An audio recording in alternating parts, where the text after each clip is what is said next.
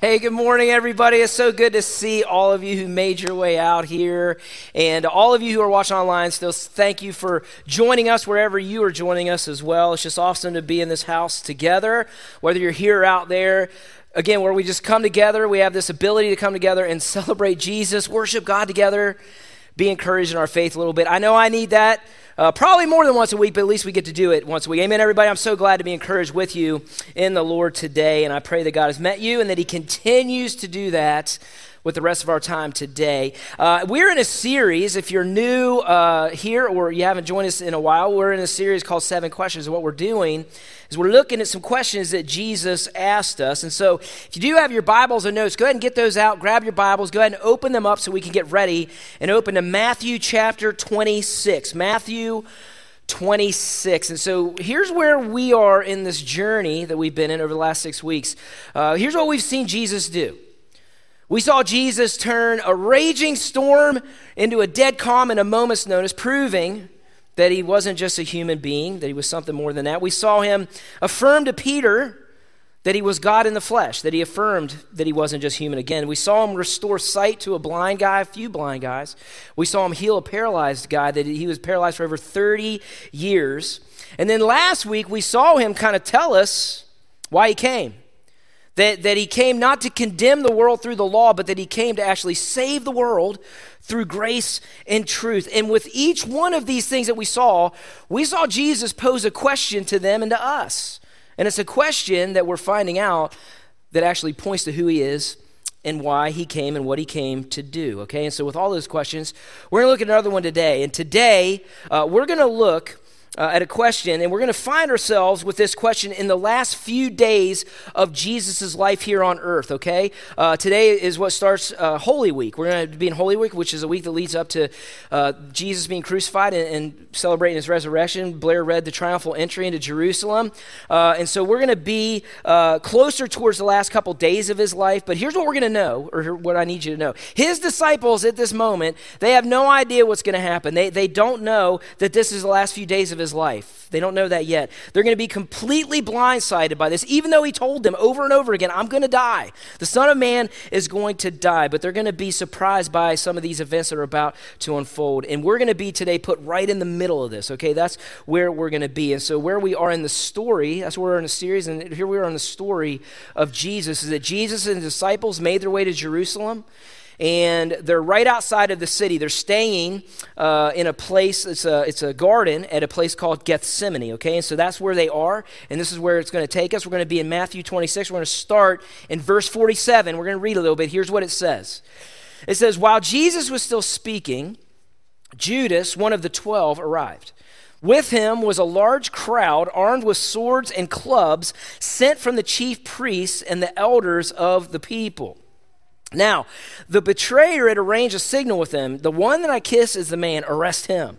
So going at once to Jesus, Judas said, greetings, Rabbi, and kissed him. And Jesus replied, do what you came for, friend. Then the men stepped forward, seized Jesus, and arrested him. And with that, one of Jesus' companions reached for his sword, drew it out, and struck the servant of the high priest, cutting off his ear. Put your sword back in its place, Jesus told him. For all who draw the sword will die by the sword. Do you think I cannot call on my Father and he will at once put at my disposal more than 12 legions of angels? And here's the question we're going to look at today. But how then would the scriptures be fulfilled that say it must happen this way? All right, we're going to stop here. We're going to stop right at that question, and we're going to talk about what's happening. A lot going on here, okay? We're going to wrap our minds around. This is a pretty crazy scene, and it's probably a very familiar scene if you are a church person or you have placed your faith in Jesus, a very familiar story, but let's try to put ourselves there as best we can. And so where we are is Jesus had just got done praying, actually. They had been there for a little while, and he had just got done praying. That, they're outside of the city, and this was a heavy prayer that we read Jesus having with God, because he knew that he was going to die. He knew that he was going to be crucified and what was going to happen. And here's what we also know. It's really late at night when he's doing this, and he actually asked a few of his guys to stay up and keep watch.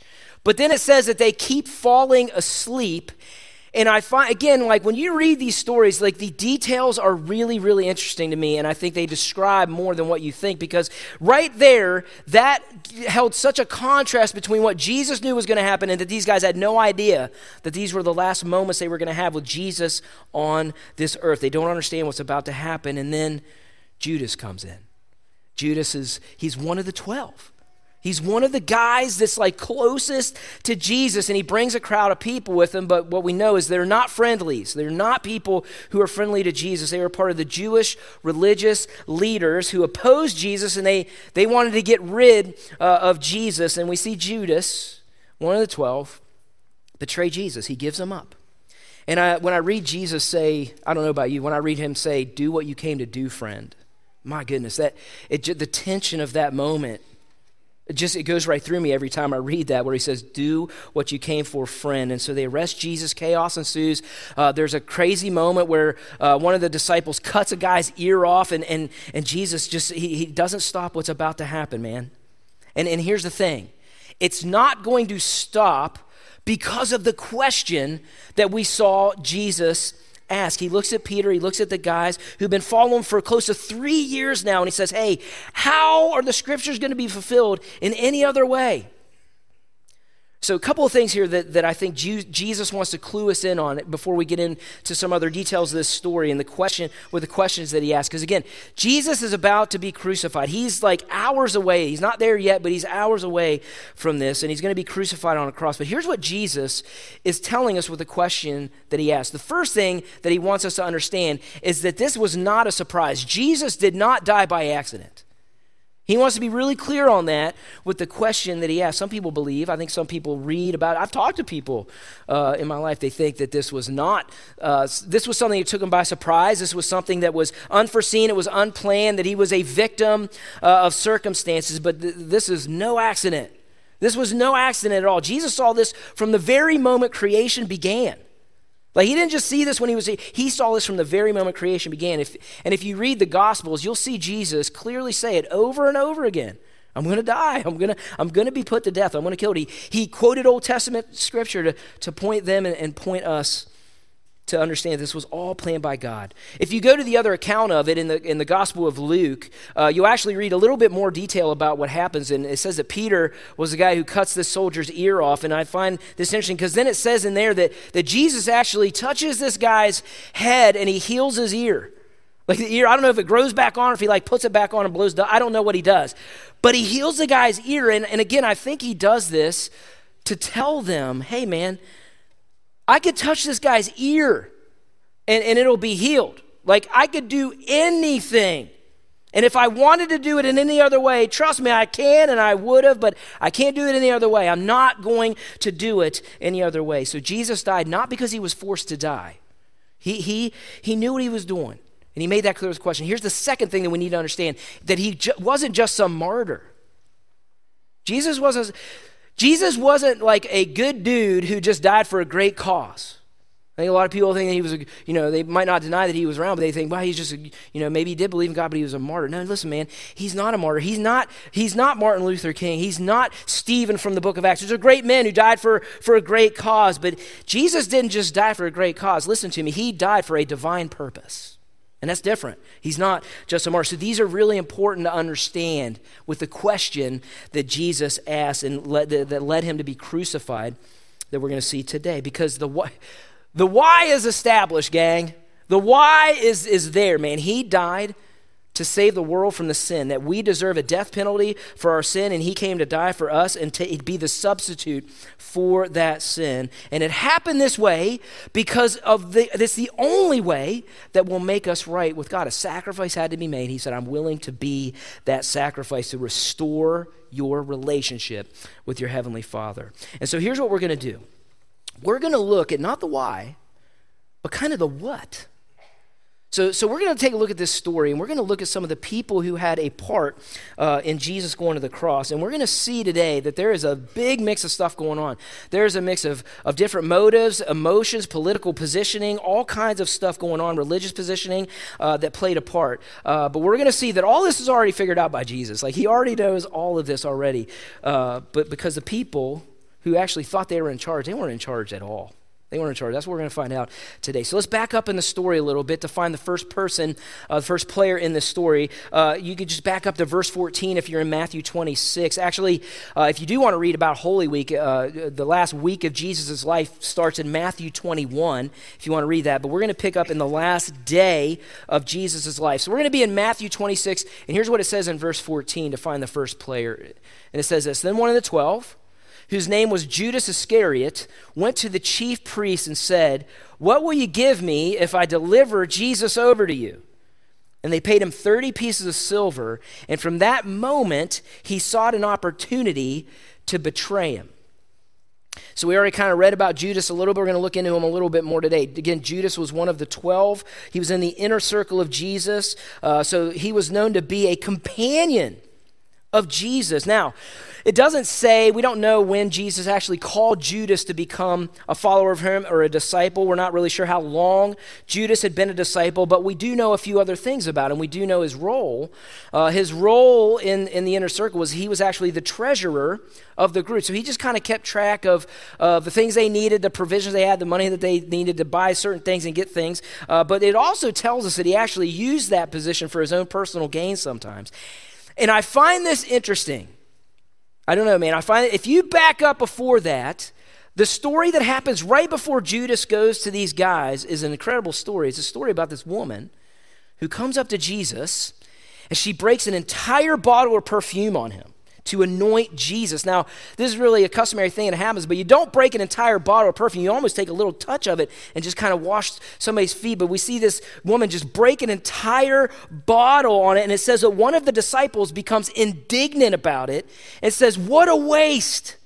Man, if she would have given us this, we could have sold it for a lot of money." Now, it doesn't tell us who said that, but I have kind of an inkling on who that could have been. It could have been Judas. I think it might have been him.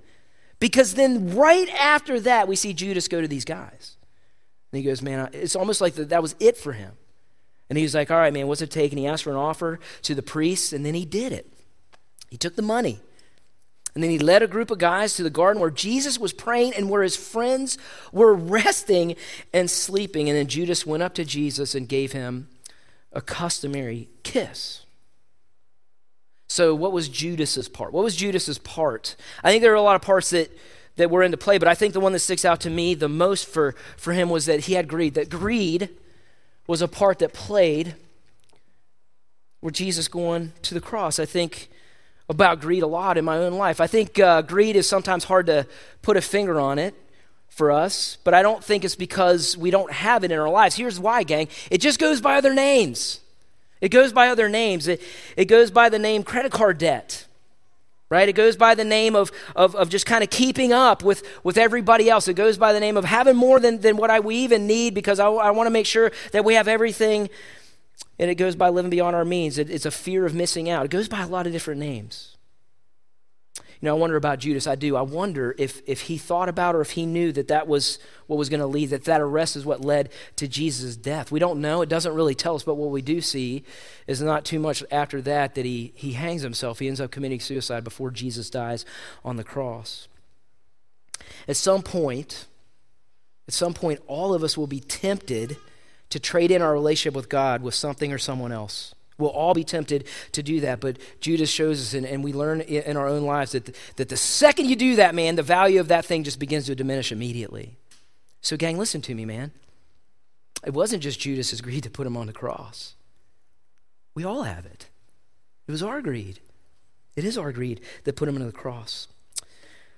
Let's go to the next person. Next person with what put him to the cross. Actually, a group of people. It's a group of people called the Pharisees. We know a little bit about them if you've come to church at all.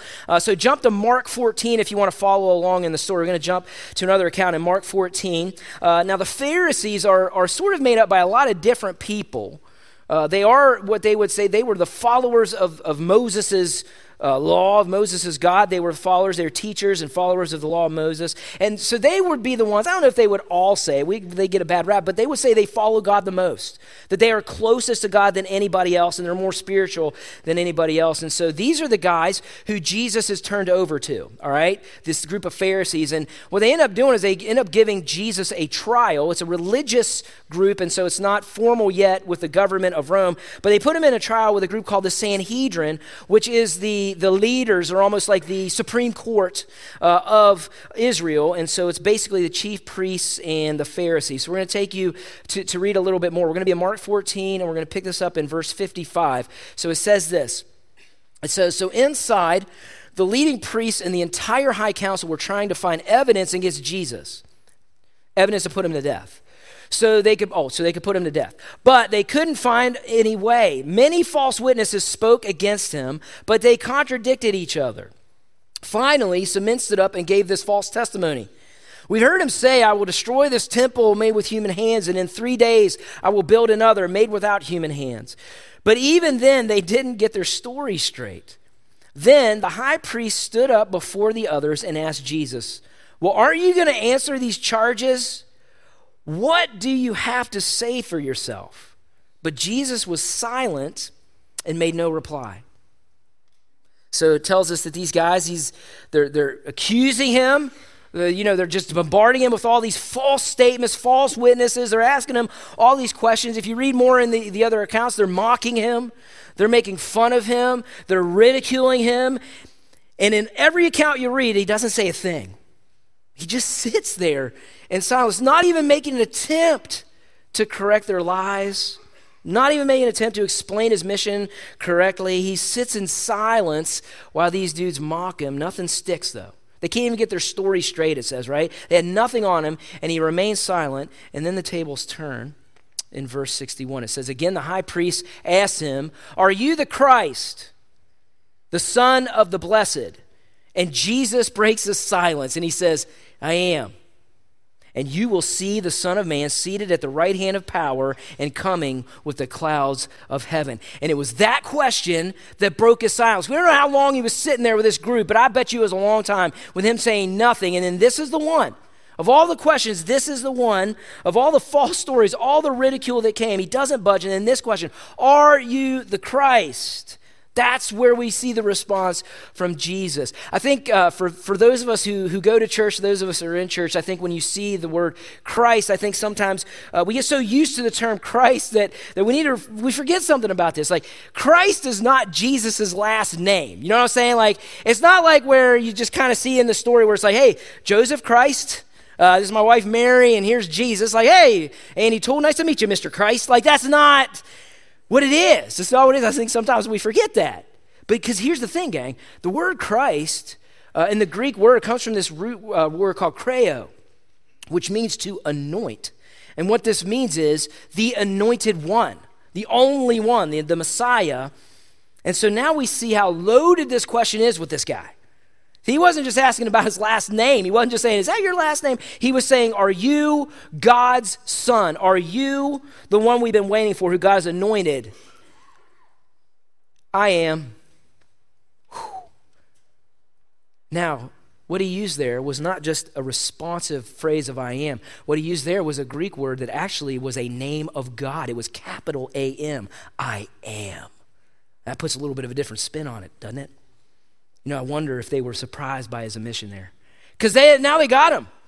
They're like, now he admitted. He didn't just say I am. He's saying, I am God in the flesh, man. That's the one thing we needed. That's the one thing we needed, man. Surprise or not, man, they have him now. He equated himself with God. He made himself God. And that's blasphemy where they live. And so that's what they needed to take him to the Romans. And that's punishable by death. Why were these guys like so bent on getting Jesus caught up in this? Why did they want him to die? Like, I understand if you don't agree with somebody, but why did they want him to die? Here's why. Because he was that much of a threat to their way, to their system, to their message. Because, gang, here's the thing. His message was a little bit different from their message, and he taught from the same scriptures that they did, and it was coming from a completely different place. See, his message was a message of love and forgiveness. Theirs was of rules and laws. His message was a message of grace and truth. That's what we talked about over the last 6 weeks with the questions that he asked. But they didn't want anything to do with grace, man. Because we can't use that to make us look better than anybody else. We can't use that to show our superiority over people. Jesus, man, he challenged their power. He challenged their influence. He challenged their message about God. He taught from the same scriptures. He healed people right in front of them. And they still refused to believe that he was God in the flesh because of one thing. Because of their pride. Their pride did not let them see what was right in front of their face. They saw him do these amazing things. Because pride creates blindness. It makes you blind to seeing clearly what is right in front of you, impairs our capacity to notice it. You could be prideful and not even know it. In all my years, here's why I know this, because in all my years as a pastor, man, I've met with people over a lot of things. I mean, a lot of things. A lot of people come up to me and ask me for God's help in a lot of areas of their life. It could be marriage problems. It could be like spiritual motivation problems. It could be, anger, lust, all kinds of things. But I have never had anyone come up to me and say, Andy, can you help me with my pride problem? No one's ever done that. It just hides in different ways like that. We either don't think we have it or we don't think it's that big of a deal. I think that might be the bigger reason. Pride fogs your perspective. Truth is, here's the truth about us. You can't really do anything on your own, but pride refuses to believe it. That's basically pride in a nutshell for me. I don't know why I keep thinking I can do stuff on my own, but God always points us to the truth that we can't do. God gives us breath. God gives us life. God gives us today as long as it's called today. He's like, don't mistake the breath that you breathe. That's what we sing. He is our breath of life. But like the religious leaders, we think we can go to church, read, pray, and we kind of earn God's favor. We earn that stuff. We kind of stay in that area of look at what I'm doing. It's all pride. So again, it wasn't just their pride. It's our pride that put Jesus on the cross. So after the Sanhedrin found him guilty, the next step is they threw him over to Rome, man. They took him to the Roman government and the Roman court. They wanted to kill Jesus, but they couldn't. They weren't allowed to do that. We talked about that a few weeks ago. But so they were hoping that what they could do with the evidence they had was to convince these guys, yes, you should kill him, man. He's a threat and all that stuff. And so they turned him over to Rome and hoping that they would do that. Now, the funny thing about these guys is that the Sanhedrin and the Pharisees and the Sadducees, all these guys, they all were they said they were followers of the God of Israel, but they never agreed on anything. They were all like, no, this is how you follow God. No, this is how you follow. No. But they all agreed that Rome stinks. They at least they'd be like, yeah, but Rome stinks. And they're like, yeah. They hated Rome. They didn't like Rome at all. And the Roman leader in Jerusalem at that time was a guy named Pilate. So let's talk about him a little bit. We meet him first in Luke 13. That's where you first see this guy Pilate, and what we see here is that these guys come up to Jesus and tell him this leader, Pilate, killed a bunch of people in the temple, a bunch of them. And the temple was like a sacred place to be, and that's where we find first a little bit of information about Pilate. In fact, it goes on to say that Pilate killed so many people in Samaria, that's where he was at the time, that it caused so much unrest that Caesar actually fires Pilate and brings him back to Rome, okay? There's an ancient writer named Philo. This is what he said about Pilate's rule, that it was marked by bribery, insults, robbery, supreme cruelty, executions without a trial, and a furious, vindictive temper. Sounds like a keeper. It's let's keep him there. Let's just move him around a little bit. But so Pilate, he was in charge in Jerusalem. So he was the judge and jury on saying whether Jesus were going to die. But here's the other thing, man. He was also the one that could say, no, we're not going to do it. He could set Jesus free if he chose to. And so Pharisees go up to him and say, hey, we found this guy, man. He's guilty of a lot of things. Hey, he doesn't want to pay taxes to Caesar. Hey, he says he's a king, man. He's challenging our nation.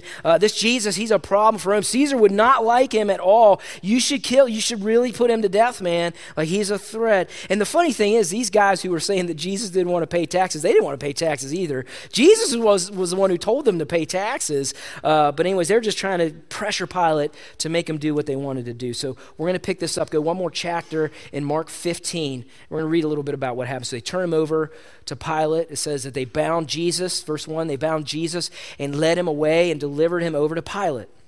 And Pilate asked him, by the way, I find this interesting that each one of these, we see a question in each one of these as well. I just found that really neat. I didn't even mean for that to happen as we go through the 7 questions. But anyways, and they bound Jesus, and Pilate asked him, "Are you the king of the Jews?" And he answered him, "You said so." And the chief priests accused him of many things.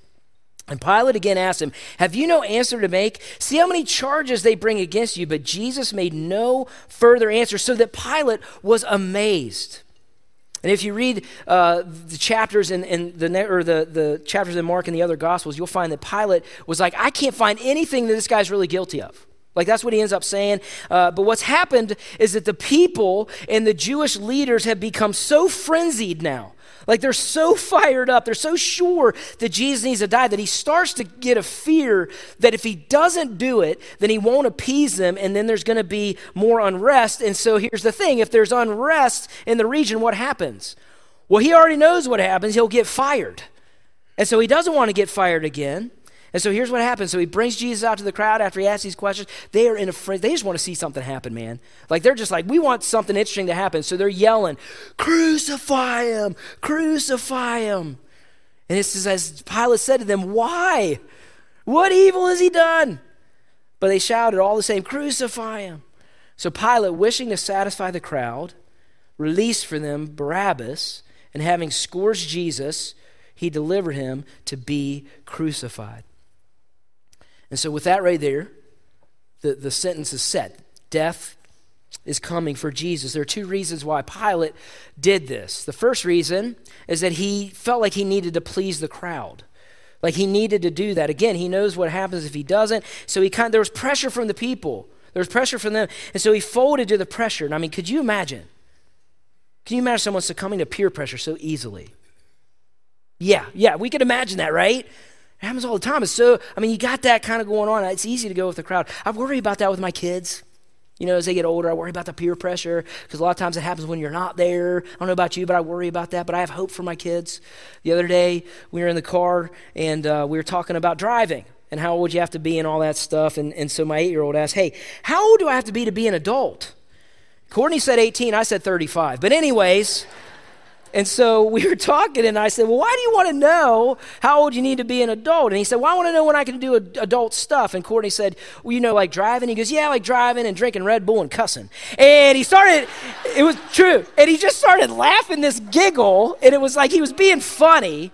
But you know what I mean? There could be worse things. Like, I might be all right with that compared to everything else that he might succumb to, peer pressure, you know, all that stuff. I have hope for him. But man, he didn't want to lose the crowd, right? Pilate didn't want to lose the crowd. There's pressure going on. That was the first reason why he didn't want to do it. And I think the second reason why he did it was that he wanted to maintain something else. He wanted to maintain the control that he loved so much. The control that he had, man, he didn't want to get rid of that. And here's the thing, gang. I think about this. Imagine this, man. How much out of whack is that? That he is willing to let an innocent man die rather than give over control that he has. Come on. That's crazy. But that's not so hard to get in our own lives, you know? Maybe it doesn't cause a death sentence for somebody else, but it's not so hard to see, come on, that we make decisions all the time that give us the power and control rather than allow God to have it in our own lives. Come on now. We do it all the time. We take control of things through believing our way is better than God. Like, I know what you say, but I'm going to do that. We take control over every time we go another way. We take control, even though God says that's not the way and it's going to mess you up, but we still say, "Nah, I think my way, I'm the exception," and we take control of that. We take control when we make decisions without praying to God first because we're like, "Well, I think we can figure this out. We'll pray here in a minute." We do that. We take control when we worry. When we worry, because worry is rooted out of fear, and fear is not from the Lord. He does not give us a spirit of fear, and it shows that we lack trust in God. So, gang, listen to me. There would have been another Pilate. He wasn't special. It's all of our controls that Jesus died for. He died for all of our control that we don't want to give over. And there are more people. A lot more people who played a part in this. There are a lot more reasons that put him up there, a lot more words that we could put, but in all of them, in every single person, every single motive, every single nuance that we see in this story, the last person that put Jesus there, they were there but not really maybe present, the last person and the last reason is me. It's you. It's us. And on all of this, we all have this. Pride in our lives, the control that we want to maintain, the denial that we give, the greed that kind of sets us apart from what God wants us to have. And Jesus loved us so much that he said, I'm going to die for it. He had you in mind. He knew who you were, and he said, I'm going to take the punishment for all of that. We're the last player in this, man. That we put him up there. It's your sin that put him on the cross. And gang, Jesus wanted to make it clear when he said, how will the scriptures be fulfilled any other way? He said, I'm in control. Don't you mess any of that up. I'm in complete control. This was planned from the very beginning of time. It was supernatural, it was divine, and it was unstoppable. Every player, every motive, every moment, every blow, leads straight to where we are. And in this moment, we see Jesus, God in the flesh, come right head to head with the sin of the world, with the love of God and the announcement that no one was in charge except for him. And gang, listen to me, man. For me, when I thought about this, you know what came up to me in that moment? The questions that we've been looking at. Who do you say I am? Do you believe I could do this? Do you want to be healed? Where's condemnation going to come from if I do this? Wow. And then it takes me back to the boat from the very first week of this series where it started, where we see Jesus kill this storm in front of these men, and they look, and what do they say? Who is this guy? He's not a guy. In front of them was Jesus, the Son of God, the Christ, the anointed one, the friend of sinners, the healer of people, the blesser of children, the Son of God who is about to be crucified on the cross. And he can stop it at any time, but he won't. He's not going to, because he loves you that much. It's our sin that put him there, but gang, it's his choice to stay there. And this is where we're going to leave this right now today. He's not on the cross yet. He's not dead yet. He's going to be crucified. And on Friday, on Good Friday, we're going to continue this from this part. We're going to take him from this moment all the way to him saying it's finished and him dying on the cross. So I hope you join us on Friday at 7 o'clock. And then on Sunday, on Easter, we get the joy of the resurrection, of him coming back and proving all the things that he said. But for now, we're just left with Jesus about to be killed on a cross and the things that put him there and our part in this. Let's pray together. I'm just going to ask you to I just want to give a moment to God. Just bow your heads and close your eyes, just to maybe, just give a moment of God with the words on this cross, wherever. I feel like God's speaking to you uniquely, so I'm just going to give you a moment here.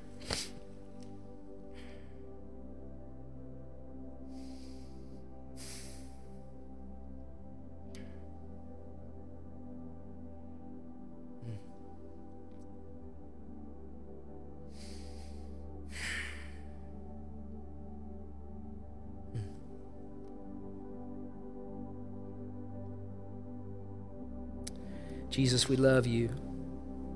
Thank you for why you came.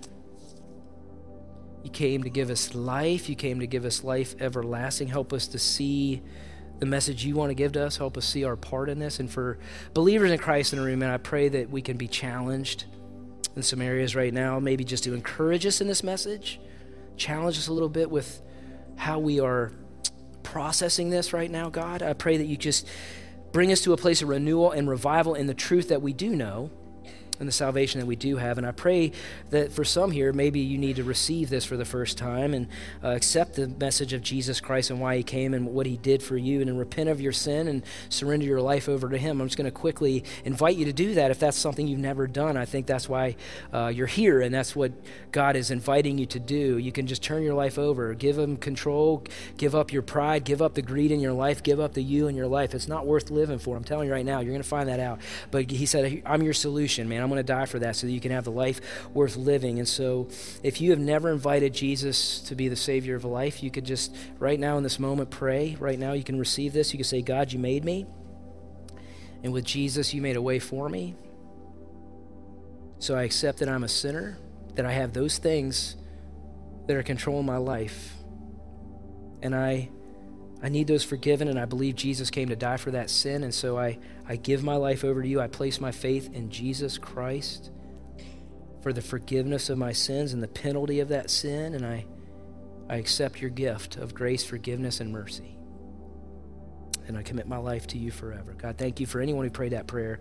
And I pray that you just fill them up with your life, fill them up with your Holy Spirit. It's awesome that somebody prayed that prayer right now. We love you. And as we focus on the Holy Week that we have coming up, we just pray that we can just continue to be in that moment of we'll put him on the cross until we see each other again on Friday. In Jesus' name we pray. Amen. Amen. Hey, gang, hope to see you on Good Friday service, and if not, we'll see you on Easter Sunday where we celebrate the joy of the resurrection. For you families out there, we have a lot more of those Easter devotional things, so make sure you grab one, even for your neighbors or friends. Make sure we don't have any left, so take 20 if you want. See you next time.